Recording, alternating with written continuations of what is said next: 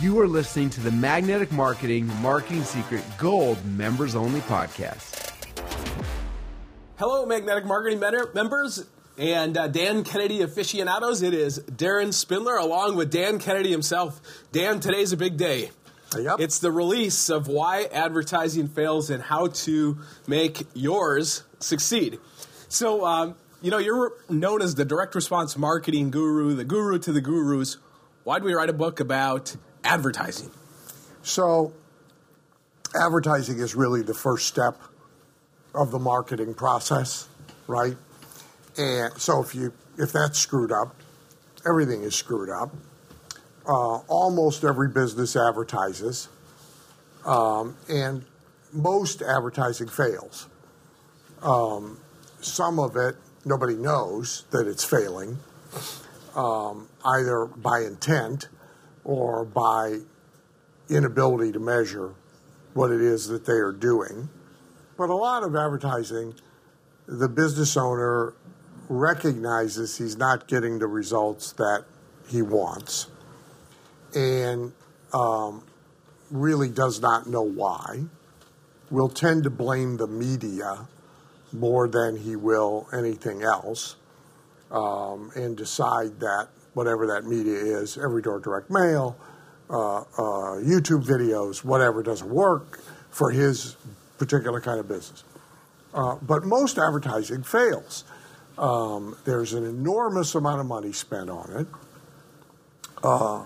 Lots and lots and lots of people get rich in providing it. And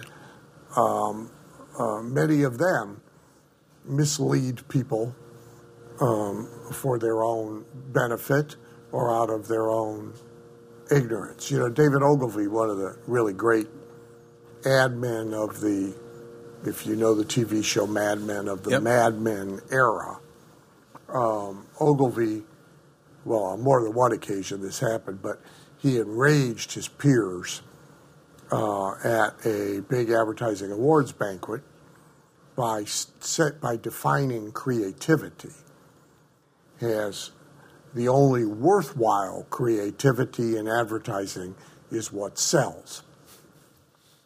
And if you really just pay attention to all the advertising you see on television, the advertising you see in magazines, the advertising you see on the web, the truth of the matter is most of it is disconnected from selling. And a lot of advertising is creative for the sake of being creative. Dan, why don't we talk a little bit about, one of the terms that you've coined long ago is advertising victim. And many entrepreneurs and business owners become one. How do they go about avoiding becoming the next advertising victim? So Robin just made a case at the end of her segment about knowledge of fundamentals, right?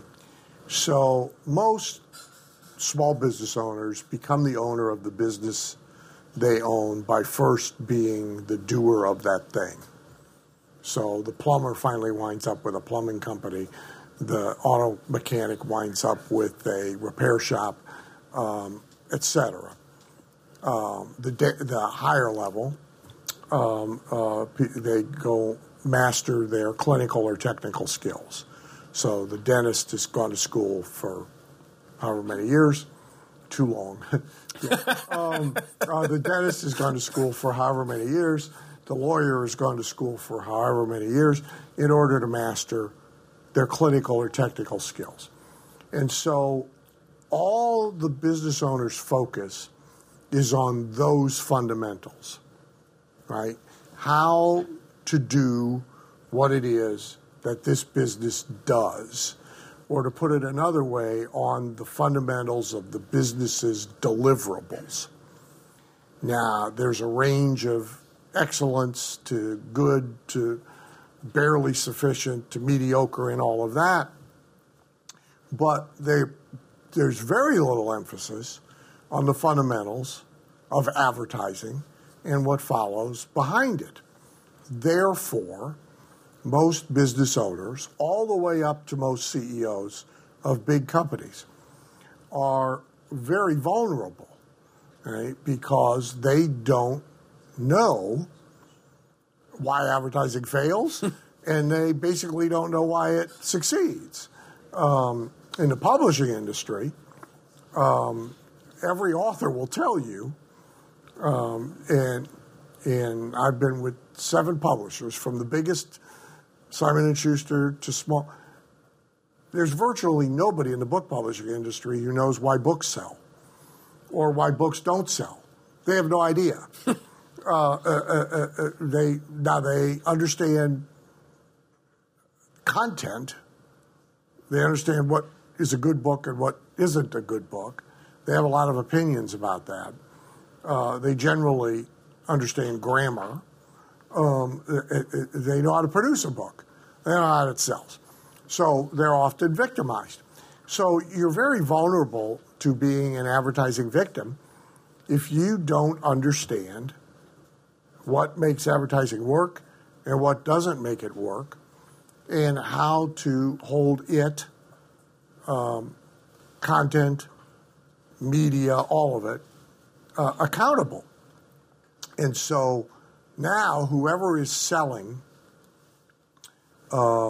media or ideas, right, if they're really good at selling their idea, or they're really good at selling their media, even though it could be complete nonsense, period, or it could be inappropriate for you and your business in the situation you are in at the moment, they are going to succeed, and you're going to be victimized because you don't know any better, right? If you take, so my 2 analogies are this. If you never educate your kid from the ground up about don't get in cars with strangers even if they have a lost dog and candy, okay? Do not get in a van with no windows and go on a cross-country trip with your boyfriend. Yeah, I know, too soon, but still, etc. If you get pulled over by a police officer, don't spook the cop. Behave. Hands on the wheel, window down, wait to go get the thing out of the glove compartment until he's there. All right. If you don't do this education and you now send the kid out into the forest, the kid is going to get victimized because he doesn't know any better, right? If you take a domesticated animal, anyone you want, our dog, a domesticated cat, a domesticated horse, a domesticated parrot, and you turn it loose into the wild, it gets eaten, right? Because it doesn't know how not to be victimized. Same thing with a business owner or a CEO. If they don't understand why advertising succeeds and why advertising fails, they are almost certainly going to get victimized. They are the child being sent out into the world with no knowledge of fundamentals. Dan, one of the things that you've taught a long time is that if somebody is doing or everybody is doing something, you should be looking to do the opposite, and that you need to be more skeptical about everything, especially media right now. Can you talk a little bit about this? Well, so advertising is often driven by popular trends and monkey see, monkey do, simplicity. So if somebody does a funny ad in your category of business, if you're a local in your community, then you want a funny ad. And candidly, the ad agency knows it, and they'll sell you a funny ad, regardless of whether you should have a funny ad or not. We had a whole period of time in the 80s and 90s in the auto business where almost every market had a funny auto dealer. They were all derivative of a guy named Cal Worthington in Southern California. And Cal did his own commercials with a big cowboy hat and goofy stuff, animals. And if you find a better price than we give you, I'll eat a bug. and Cal Worthington sold a ton of cars. So simplistically, car dealers all across the country decided he was selling a ton of cars because of his goofy ads. Of course, there was a whole complex collection of reasons why Cal was the number one auto dealer in California. But so all across the country, you saw copycats of these ads. In Phoenix, where I lived, we had a guy named Tex Earnhardt. And Tex rode a bull, like the bull I'm on the picture of. And Tex's TV commercial was, he's sitting on this giant bull. And one thing you won't find at a Tex Earnhardt dealership is bull. And, and everybody got the joke. It was funny, But agencies sold this to car dealers all across the country based on a couple of examples, right? So that happens, right? Advertising media gets sold to people again by monkey see, monkey do, right? In an industry or in a community, in a peer community of some kind. The industry you're in, the local competitive environment you're in, people start using whatever. Right? So they start doing Facebook Live. And they start doing Facebook Live, 3 times a week. Pretty soon, somebody is saying to all their competitors, you gotta do this too. And everybody goes, well, okay, right? It's the way all media has been sold.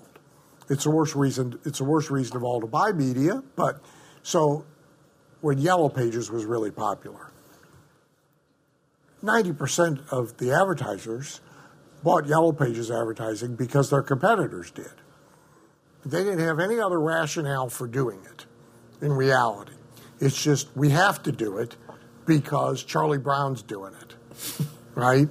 And that's the worst reason of all to use a media. So advertising is very Me Too oriented, very derivative oriented, and so people follow what they perceive to be the leader. And often that'll be who's spending the most money, who they see advertising the most. But that's a false measurement of success because you don't know, number one, are they measuring? Do they know? Number two, are they playing the same game you are?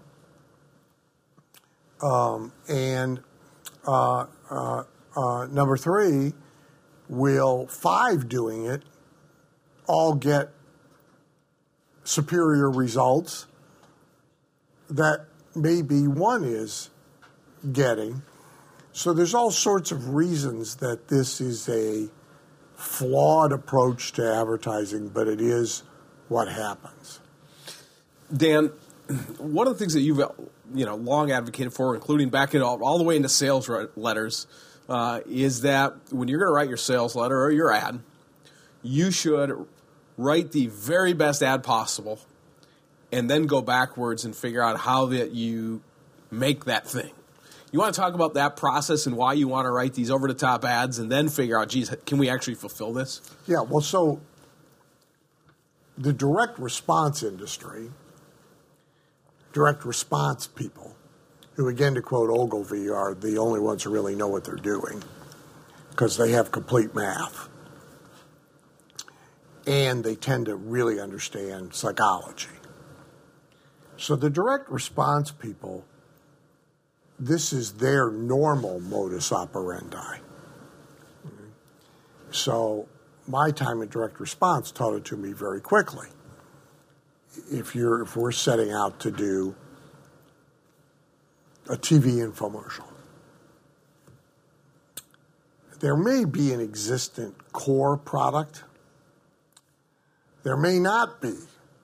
But even if there is, the marketing team tends to ignore it.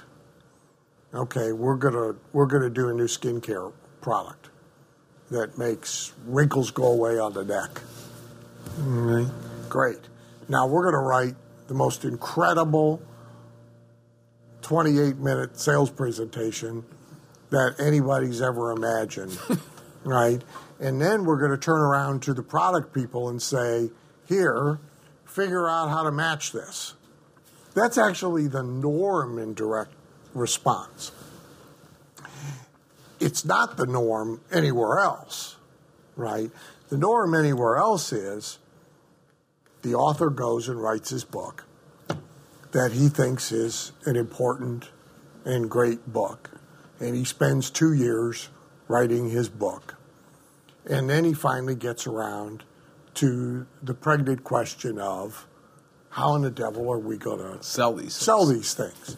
And now he takes the finished thing to an ad agency, a marketing agency, a PR agency, and they start from being stuck with what he built, having no real regard for what does the market want, what's an underserved need, what will resonate with people.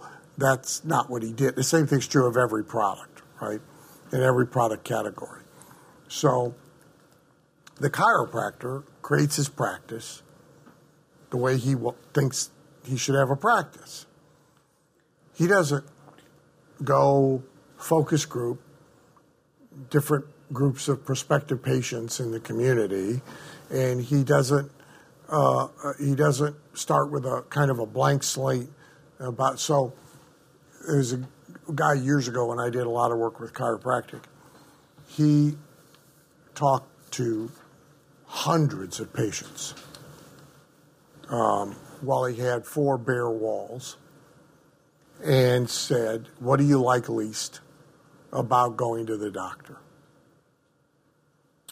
And almost unanimously, people said, "We hate having an appointment and getting there and then being kept waiting." Right? It pisses people off. Right? And the more affluent they are, the madder they are because their time has value. The older they are, the madder they are because they see it as a sign of disrespect. Right? So the idea is you can wait forever because you're old and you don't have anything else to do, right? Well, seriously. So, like, you go to I have to now go a couple times every few months to a couple of medical places. And I know the attitude is, you're old. You can wait as long as you want. You don't have anything to do but die, right? What's the hurry? And that makes me mad, right? So to a person, this is what they said. So then he intelligently said to himself, how do I create a product, in this case, a chiropractic practice, for which we can advertise the thing they really want? Guaranteed, no waiting. Period. Yep. In fact, we don't even have a waiting room. Now, then he had to figure out, okay, how the hell do you have a practice with no waiting room and no waiting? It's impossible, right? You can't possibly stay perfectly on time all the time, right? Because Mary took too long to get dressed and you're 5 minutes behind. I mean, you can't. But he figured out what the ad was. Then he went and built the product, which in this case was a great big room with automated massage chairs in it in a big circle. And so the first thing everybody did when they arrived for their appointment was get stuck in and reclined in a automated massage chair. And the staff learned to set the timer based on how much time they needed before they could get this person in to see the doc, right? So there was no waiting. Yep. Now, hardly anybody thinks this way except direct response people, right? We think about what will make this an irresistible offer. Now, it's up to you. I do this with clients all the time. So I'll write the ad or the sales letter that I think encompasses the no waiting room practice, the irresistible offer that is the thing everybody wants or will want as soon as it's shown to them. Then I say to the client, to the best extent that you can, figure out how you can fulfill all this stuff I just wrote into existence. And if you can't figure out something, we'll have to modify it. But believe me, you'll be best served by re-engineering your product, your business, your service to match the ad I just did, right? And so people start from a bad place, right? I've already got this thing.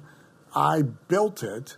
Now we got to you, the agency, you got to figure out how to sell it. Yep. Now, they're immediately handicapped, right? So the difference between college football and pro football for a coach. So right now, fans are seeing Urban Meyer self-destruct rapidly. There's a big difference. Great popular coaches, big-name coaches of big-name schools in college, they get to recruit the players they want. Yep. Head coaches in the NFL don't get to do that.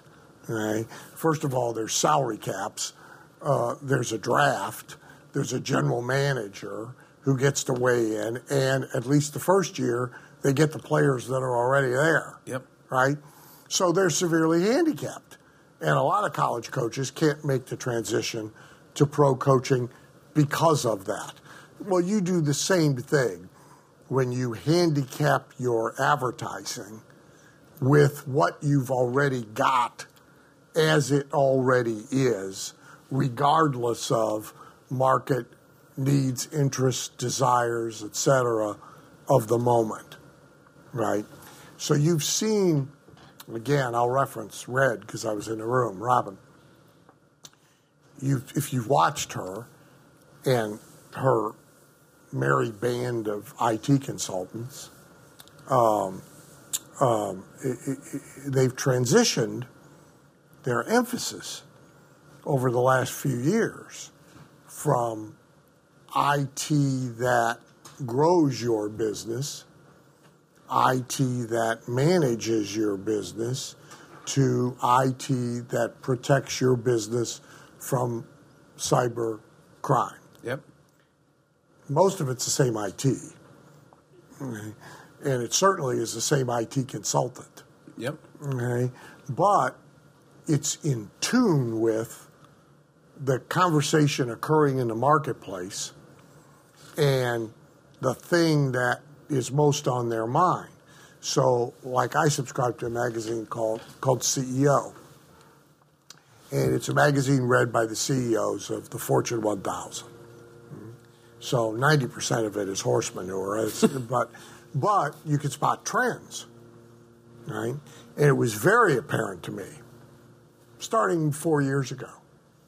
So a lot of the articles in CEO magazine, and why I started reading it in the first place, is some years back I was doing a lot of work for the state of Oklahoma, a member of ours, yep. Larry Parman, on marketing to get businesses to move to Oklahoma. And CEO magazine was full of that kind of stuff, ads and articles about how you pick a location, why you should move from a blue state to a red, all that stuff. Then the article was more about human resources stuff. Okay? It became about, oh my God, how do we manage the new sensitivities and the language and the millennial employee and on and on and on. Then it became, how do we handle cybercrime? Because our humans are idiots, so they can be, they can be caused to open the door, and we got everybody else's data. We don't just have our own. So this became the thing, right? I, by the way, sent some of those articles to Red. I said, here, and I invested in cybersecurity ETFs, right? I didn't know enough to pick a company, but I knew enough to pick a sector. I said, money is going to move here, right? Now, if you're her and you're advertising to a certain size and type of business, you have to change the messaging in the same way that you might move your investment dollars, right? I literally moved money out of sales automation investments into cybersecurity investments. And I did a lot better because that's where attention was and that's where money was going. So most people's advertising is handicapped and restricted and boxed in by the thing they've already got to sell, and it's status quo, what it is and the way it is. Dan, why don't we talk a little bit about sweating the small stuff and all the details that go into advertising. In your no BS, ruthless management of people and profits, you talk a lot about the details and sweating small stuff. How does that apply to what we do in our advertising? So generally, one of the worst books ever written is titled Don't Sweat the Small Stuff. Immensely popular at its time. And popular for an obvious reason. Oh, great, I could be successful and ignore all the details. Terrific, right? Well, who wouldn't want to do that, right? However, you ain't going to find a highly successful person or a highly successful business who is adhering to that philosophy in any aspect of what they're doing, particularly when they're spending money. So advertising costs money. Even the advertising that people now think of as free, it costs money because time gets invested in it, attention gets invested in it, reputation gets invested in it, thought gets invested in it.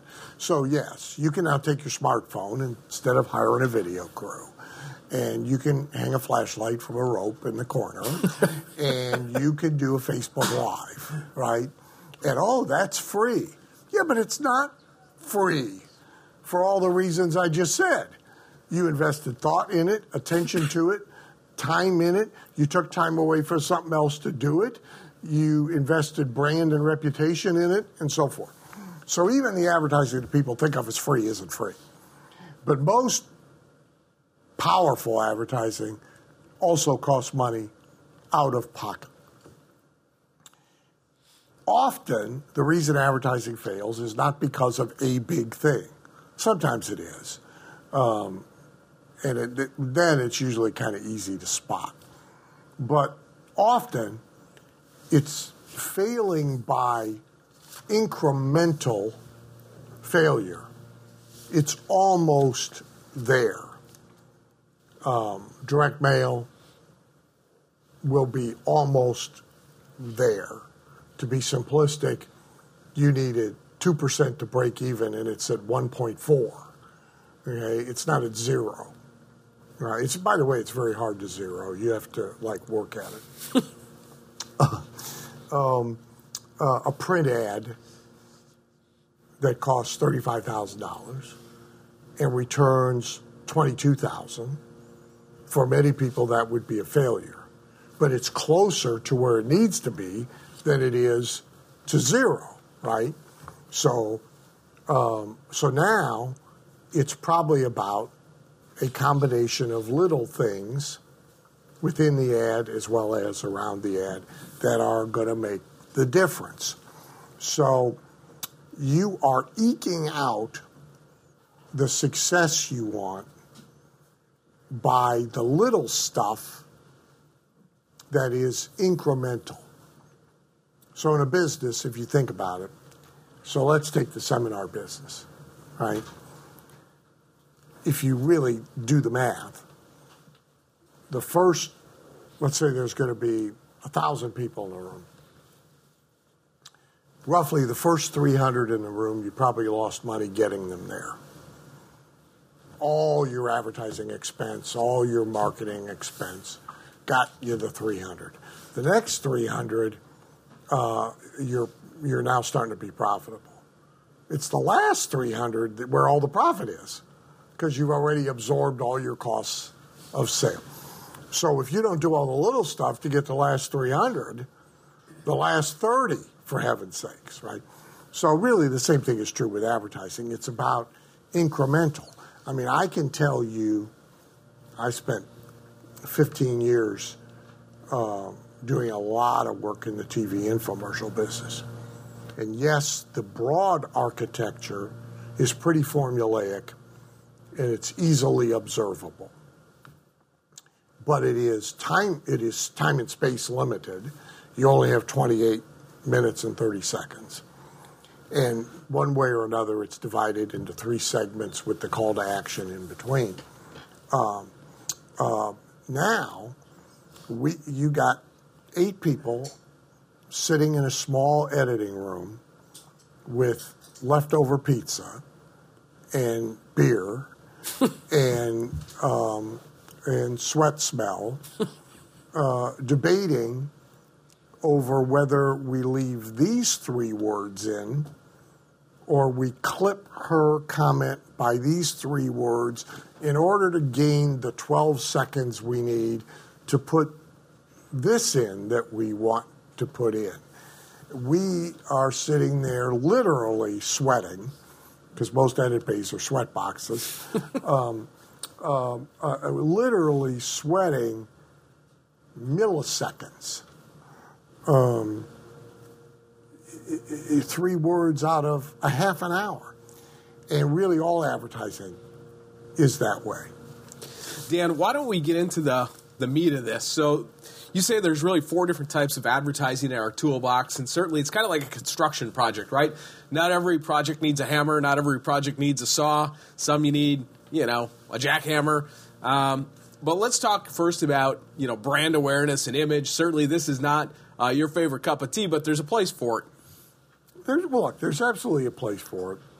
For a lot of small businesses and entrepreneurs, or businesses in the startup growth stage, brand building is unaffordable.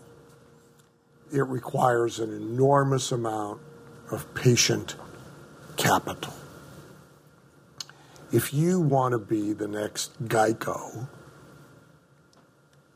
and you're going to build a brand like that from scratch, you better have raised a truckload of money. And you better have very patient investors, because it's probably going to take years before people are even really aware, right? And so you see companies untuck it, right? So the shirt for people that want to be slobs but don't want to be characterized as slobs, right? That's what this is. So he's trying to build a brand, but he is doing it as a byproduct of direct response. So they're offsetting at least some of the cost of making that brand and its concept known by driving people to a website to directly buy shirts, by mailing out catalogs to directly sell shirts, to opening brick and mortar locations of their own to directly sell shirts. So for many businesses, traditional Madison Avenue brand building advertising is unaffordable. Like if you look at Ogilvy's career, the Hathaway shirt brand development, you will probably be in bankruptcy court if you try and follow that model. So I have always aimed clients at brand building as a happy byproduct of direct response, right? So that let's at least try and get the buck back. Yep. If we can't get the buck, let's get 80 cents of the buck back, right? But let's not spend the whole buck on brand identity. And sometimes brand building gets in the way of sales results. And now you have a conflict you have to resolve in your own mind, your own objectives, and your own available capital, because it can be a distraction, right? I did a Beat the Control for Weight Watchers years ago. And Weight Watchers is the most recognized brand in weight loss. Today, it and Nutrisystems are probably ipso. But if you ask people to name 3 diets, most people are going to include Weight Watchers. Certainly if they're over the age of 40, they're going to say Weight Watchers as one of the 3. So the brand identity is well established. The bad news is that a lot of people attach facts that they believe are facts to that brand. So then if you ask somebody that names it, well, tell me something about it, they'll all sort of tell you the same stuff. Okay? It's the only one that works, but it's really, really hard. And you got to count stuff, and I don't like to count. And you got to go to meetings, and you got to get weighed in front of other people, right? So now the brand gets in the way of the best ad you could possibly create, right? I mean, I knew that. So one of the very first things I did in my direct mail campaign against their existent direct mail campaign and their agency's new direct mail campaign is I buried the brand. Right? You found out I was talking to you about Weight Watchers on page 12, right? And I hid it, right?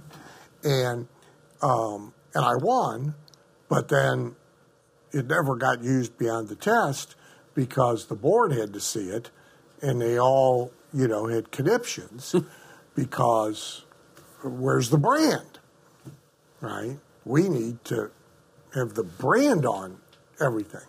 And that happens in a lot of niches with a lot of companies and with a lot of businesses. And so it can even be a conflict problem that you have to resolve. Awareness advertising is a little bit different because awareness advertising can be tied to brand or not tied to brand. So awareness advertising can be detached from brand. Now, of course, you don't get the happy byproduct of every ad building the brand, right?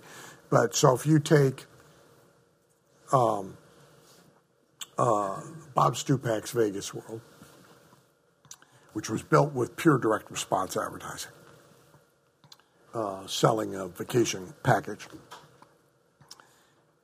it crossed a Rubicon where its direct response had actually established a brand.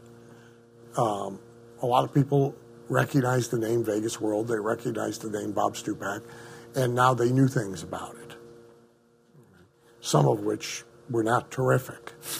And so Bob would often also run unbranded awareness advertising, right, in California papers. Before you come to Vegas the next time, did you know that you can get over $1,000 worth of free shit from the casinos just by asking for it? Okay?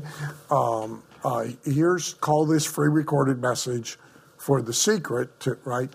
And now he would drive response in a way that a different kind of response than a brand disclosure ad might get. Dan, why don't we talk about the second, type, which is the one-step sale for the buy now customer, and then let's talk about integration of calls to action for information, so that you kind of bridge the gap and you're not leaving behind some of the people who aren't buy now. Well, so another reason that, and Robin actually mentioned it too. Yeah. So another reason most advertising fails is because it requires every respondent to be ready to buy now. And there's almost no target audience where everybody is ready to buy this weekend. And there is almost no media that reaches only people who are ready to buy this weekend. So you have a waste factor. So your ad may be terrific, right? Ogilvy and Leo Burnett and Halbert all came back from the grave and wrote your ad. It's spectacular.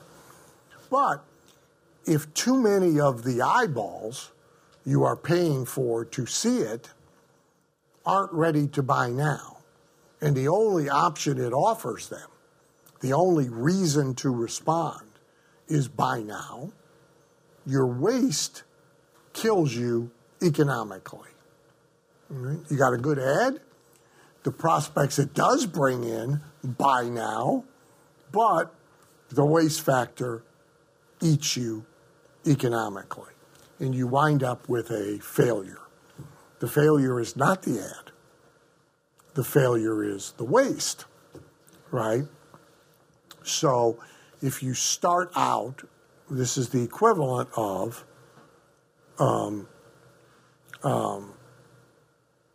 taking a $20 bill out of your pocket and ripping it into three pieces and getting in a poker game and only using 1/3 of it, right? You're probably going to be in trouble, right? So one-step advertising, it has its place. It can work, but you see the majority of advertising built this way more out of ignorance and sloth than and copycatism. This is the way things are done in our business. Than out of split-tested results and mathematical analysis. Right? So, at bare minimum, which again Robin described, I will usually drive a client into at least a secondary reason you might respond to us if you are not ready to buy right now. That usually is an information offer. Not always, but it can be. And even with a free offer, I just finished a copywriting project, and the main offer is to respond to schedule a consultation call, a free call. And it's all done very well. Here's the 27 things you're going to learn on the call, even if we don't do business together, all of that. However, you got to be pretty close to ready to buy now to respond to a free consultation offer. Mm-hmm. So like you see most practices, again, a chiropractic practice, certainly in the late 70s and the 80s, the offer was free exam, free x-rays. Well, you got to be pretty far along, yep, right, yep, to decide to, or you got to be in just crippling pain, right? Yep. You got to be a buy now patient, right? You got to be at the point of, okay, I'm going to go in there and I'm going to get an exam, and if it shows that I got the problem I think I got, I'm buying, right? Well, that leaves out a ton yep, of people. So I will almost always do the secondary offer, which in the case I just described to you is, if you're not ready to have this consultation call, at least let us send you our free book, blah, blah, blah, blah, blah, blah, blah, right?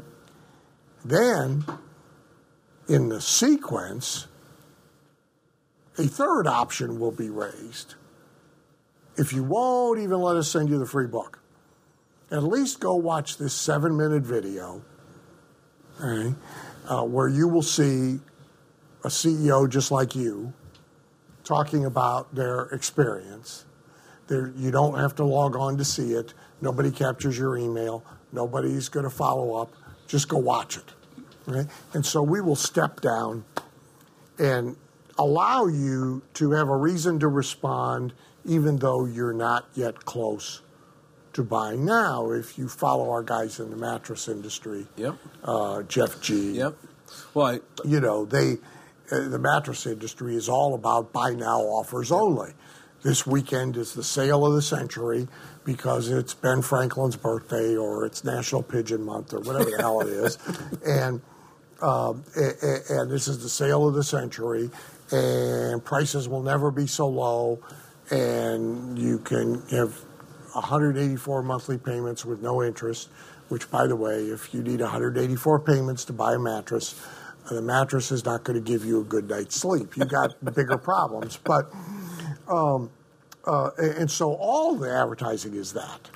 There's never even a secondary offer of, hey, let us send you the free book on 21 things you can do to get a better night's sleep without buying a new mattress. Yep. Right? And there's certainly never an alternative offer of don't come in. That's not what we're talking about here. You should go watch our video. Well, it's interesting, right? So Jeff does have a book, right? And they got a short book.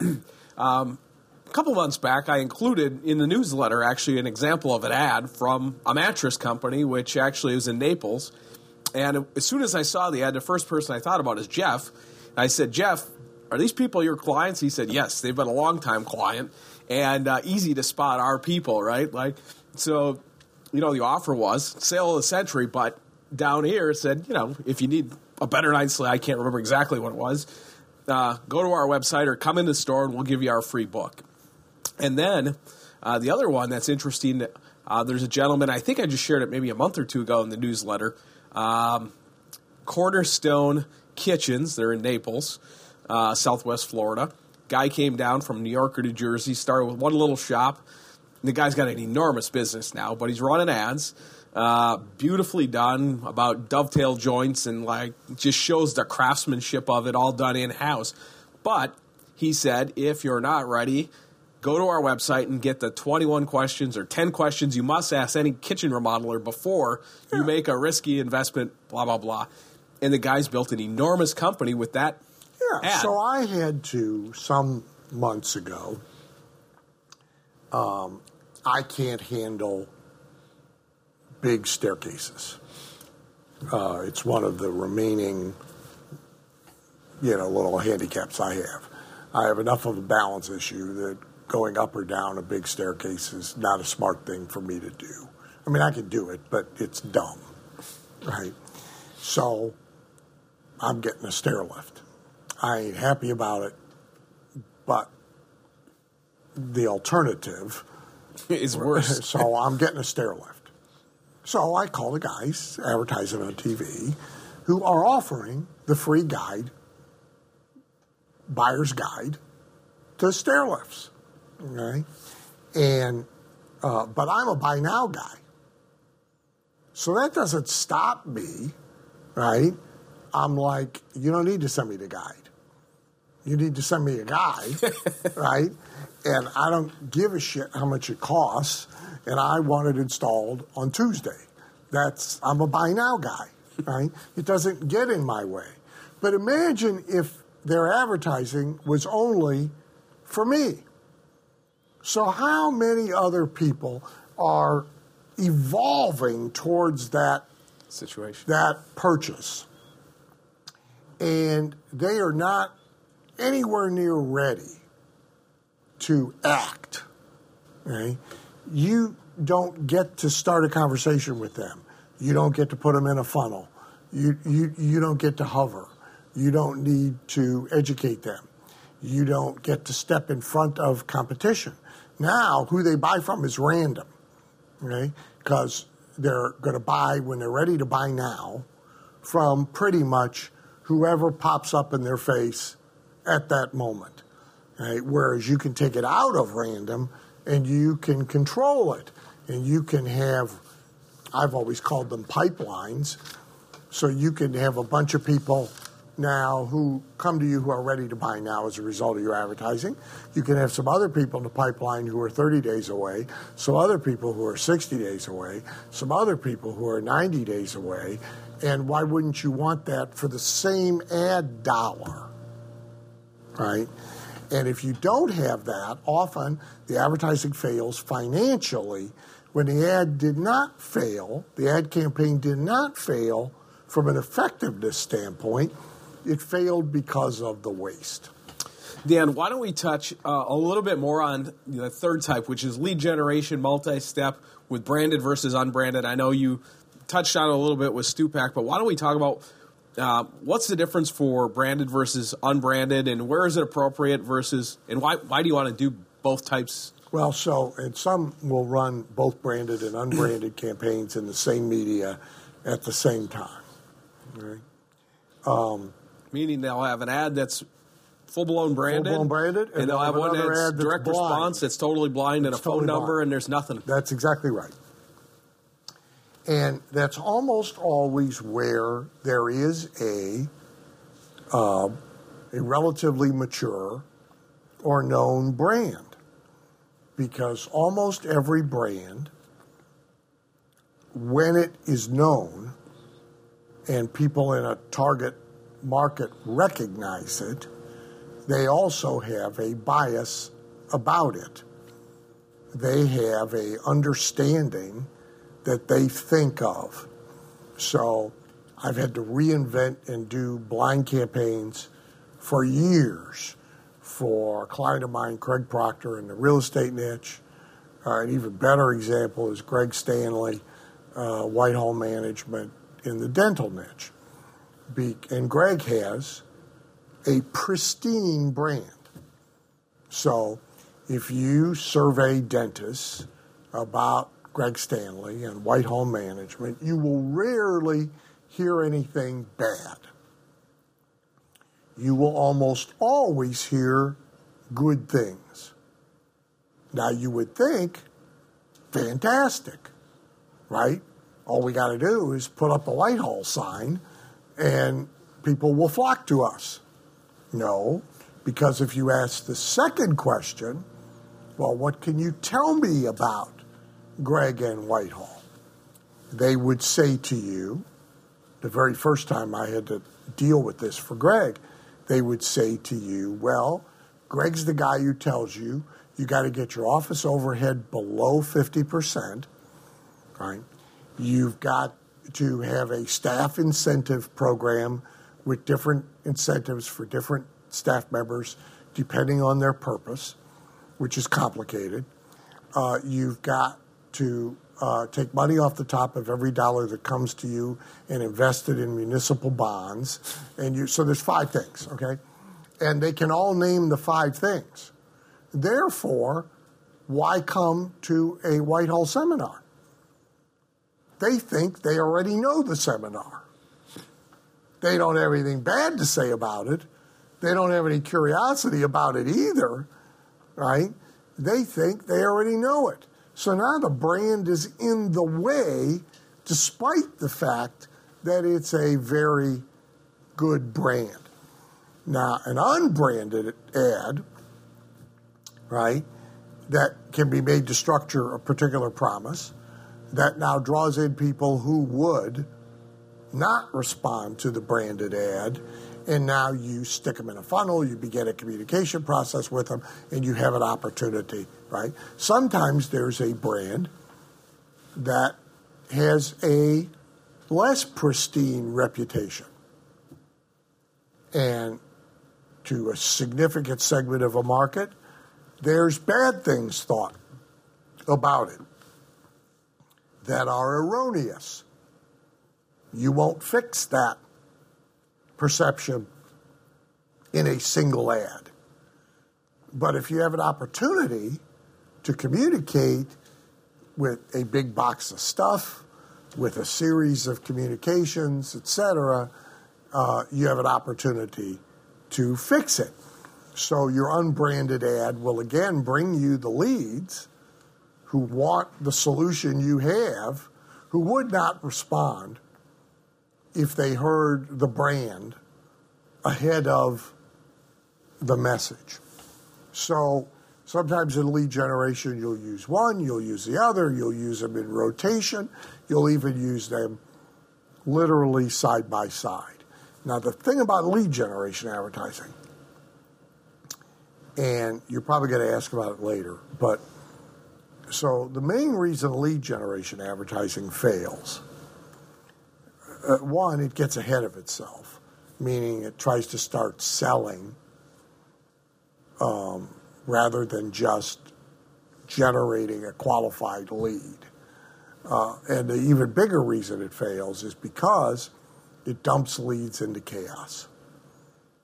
So it generates leads, but then it dumps them into chaos. There is no real system for sorting, qualifying, differential messaging to different leads within the lead population, organized follow-up, etc. So it dumps them into absolute chaos. And the advertising gets blamed because ultimately prospects don't convert and the cost per sale is too high. The cost per lead was okay, but the cost per sale is no good. Well, that's not the ad's fault, right? That's now what happens to the lead after the lead is generated's fault. Dan, why don't we talk a little bit about the hybrid model, which is the fourth and final one. And, you know, in some cases, the mothership, there might be a corporate entity. They're doing some branded stuff, but at a local level franchise, they might be doing some direct response stuff. How does this work together? They better be. Look, the bigger the corporation, the dumber it is, generally, and when it comes to advertising. And about the only time it gets smart is for short periods of time under extreme duress. Right. So, and part of that is because the big corporate entity, the mothership, if you will, has an entirely different agenda than does the local business owner, right? They may be publicly traded, so they have Wall Street's perceptions to care about. They may be in a group of industry peers that they care about their opinions. So there's all these constituencies that they are more concerned about than the buyer. And so the buyer has to take a back seat to what else they feel they need to accomplish with their advertising. It's why it's very hard to get big corporations to do direct response, and corporations that get built from small to big tend to abandon it. Okay? I had a client for a number of years, built literally from zero to $1 billion through hardcore direct response. The wheels have fallen off the bus. Yeah. The last few years before its sale, the wheels were sort of taken off the bus so as not to scare buyers away. And as soon as a big dumb company got their paws on it, the first thing they did is undo the remaining direct response stuff that made it work. So the local franchise owner, the Subway owner, the Miracle Air center operator, the Cool Sculpting, not franchisee, but licensee, etc. They cannot just replicate the national advertising with a band at the bottom of it with their identity. You'll find it amusing because the proactive problem, the cool sculpting people do the same. Of course. Not an actual client, right across the testimonial photo. Of course. So why not go get an actual client, you dumbasses? I mean, rather than have to say that, yeah, right? Exactly. But see, the key word, though, is dumbasses, right? So their advertising is in part being crafted by their lawyers, right, who ought not be allowed anywhere near it. You will see this dichotomy, and it's necessary. And at the local level, for example, there's a lot of things the local business can do that, to be fair, the national company really can't. My No BS Grassroots Marketing book is really all about that, right? The national company really cannot go do pancake breakfast for the fire department. And, there's stuff they can't do. But the local advertising has to be DR because the local merchant cannot afford brand and awareness advertising. There's too much waste and too little accountability in it. He's using his own money. Invisalign is using Wall Street's money. Charlie Brown, the dentist, is using Charlie Brown's money. These are two entirely different situations. Invisalign, every time they run an ad for Invisalign, they're trying to support their share price. Charlie Brown's trying to get somebody in to stick braces on. Right? These are two entirely different businesses. Therefore, they cannot have the same advertising strategy, and they cannot have the same advertising. Arguably, the national campaign for Invisalign may be succeeding for Invisalign's purposes, but it will fail miserably for Dr. Brown in San Marcos, Texas. Dan, you mentioned it. Many businesses have their advertising fail because they don't have a start-to-finish system for attracting customers, clients, and patients. Why don't we talk about what should the system look like from lead generation through nurture, and then, it needs to go into what we talk about here is indoctrination. So before you even advertise, there's the issue of audience or market, right? There's the issue of who you should be advertising to attract. And a lot of business owners don't really give that a lot of thought, right? They believe in democracy, meaning every customer is the same. Yep. And every prospect is the same. And that is definitely not true. It isn't even true at the local level. So, like, we're in Cleveland, or outside of Cleveland, in Independence, Ohio. So we are on the east side of Cleveland. So between the east side and the west side, okay, two entirely different target markets. Okay? We're very big on ethnic neighborhoods. So we have an area that is Polish. You can tell in the summer because every yard has pink flamingos. And the only color of socks sold is white. See, you can still do Polish jokes. It's really about the only ethnicity you can still do, by the way. So there's a Polish neighborhood. Therefore, there's a culture and a cultural reference situation there that is different than the Jewish neighborhood in Beechwood, right? So the photograph you show makes a difference. So all markets are this way. So even before you advertise, you really got to give some thought to who you're advertising to, who you should be advertising to, the dog whistles, you're going to embed who you want to attract and perhaps who you don't want to. So that's before we even get to ads and advertising.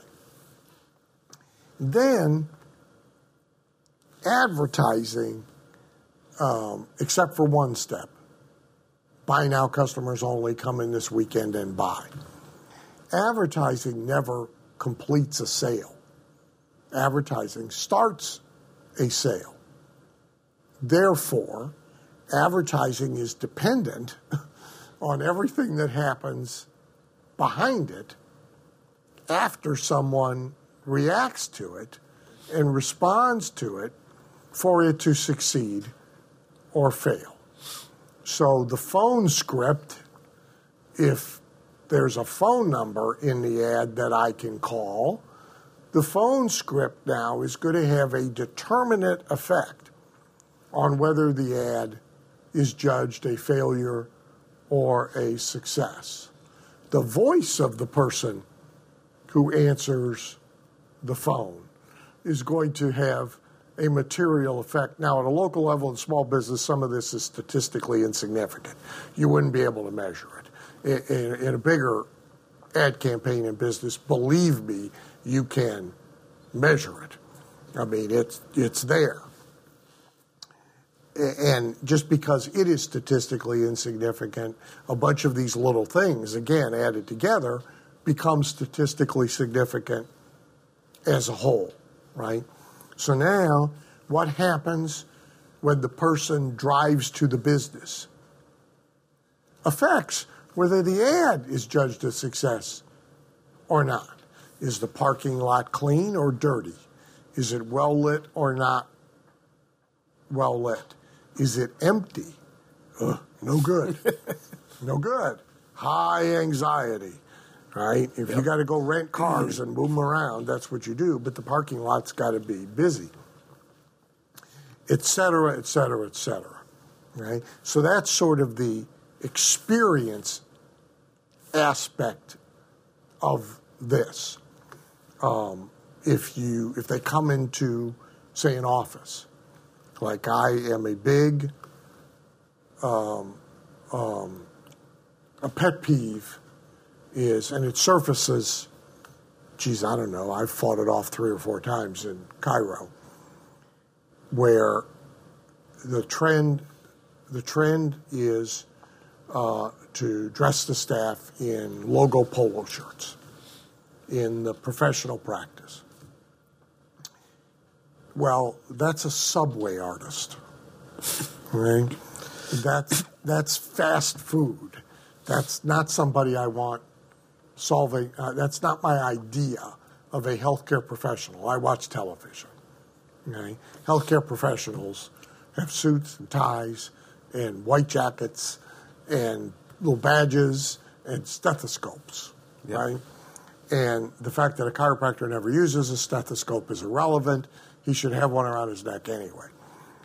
So that's the experiential, factor that now all slops backward onto, did your ad campaign succeed or not? Then there's the marketing that you alluded to of a whole issue of how is the person who raised their hand and expressed interest. However they did that, they called, they went and visited a website, they walked in and walked around and looked. However it is that they expressed interest, how are they handled now after that moment, right? And is there a organized system for sifting and sorting?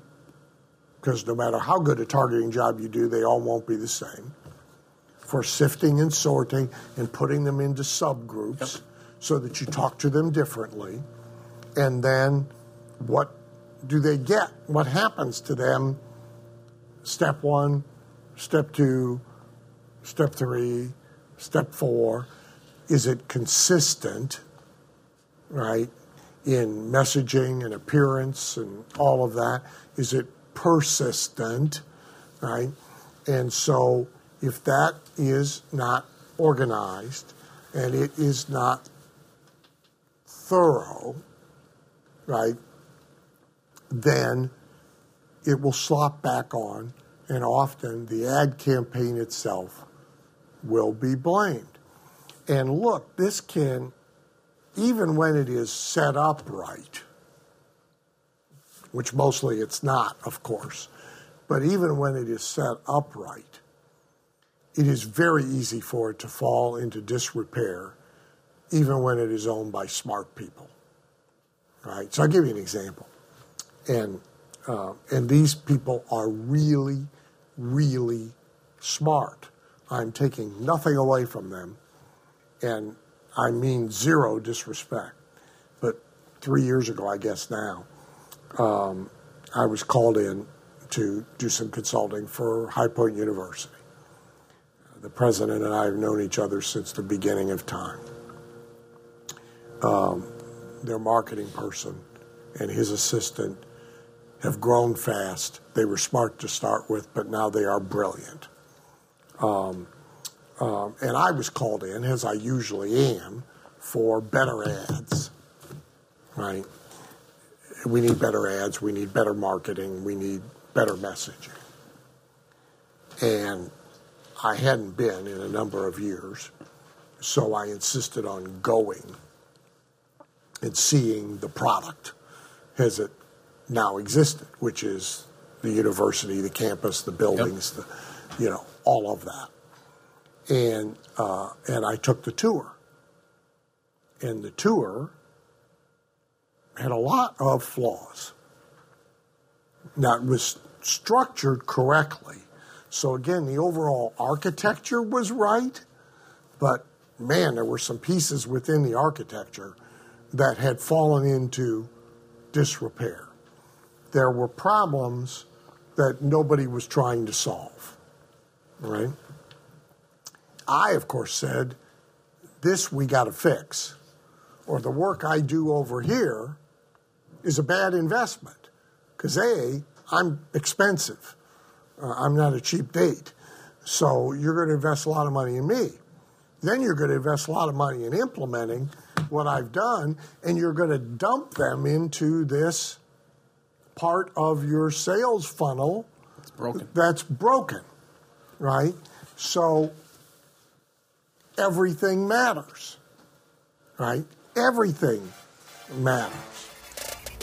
You've been listening to one of our Gold Members Only podcasts. Make sure you upgrade and become a Diamond member and get access to the Diamond Members Only podcast as well. On top of that, you'd also get access to the whole enchilada with all of Dan's courses and so much more. So make sure you upgrade to Diamond now by going to diamondupgrade.com.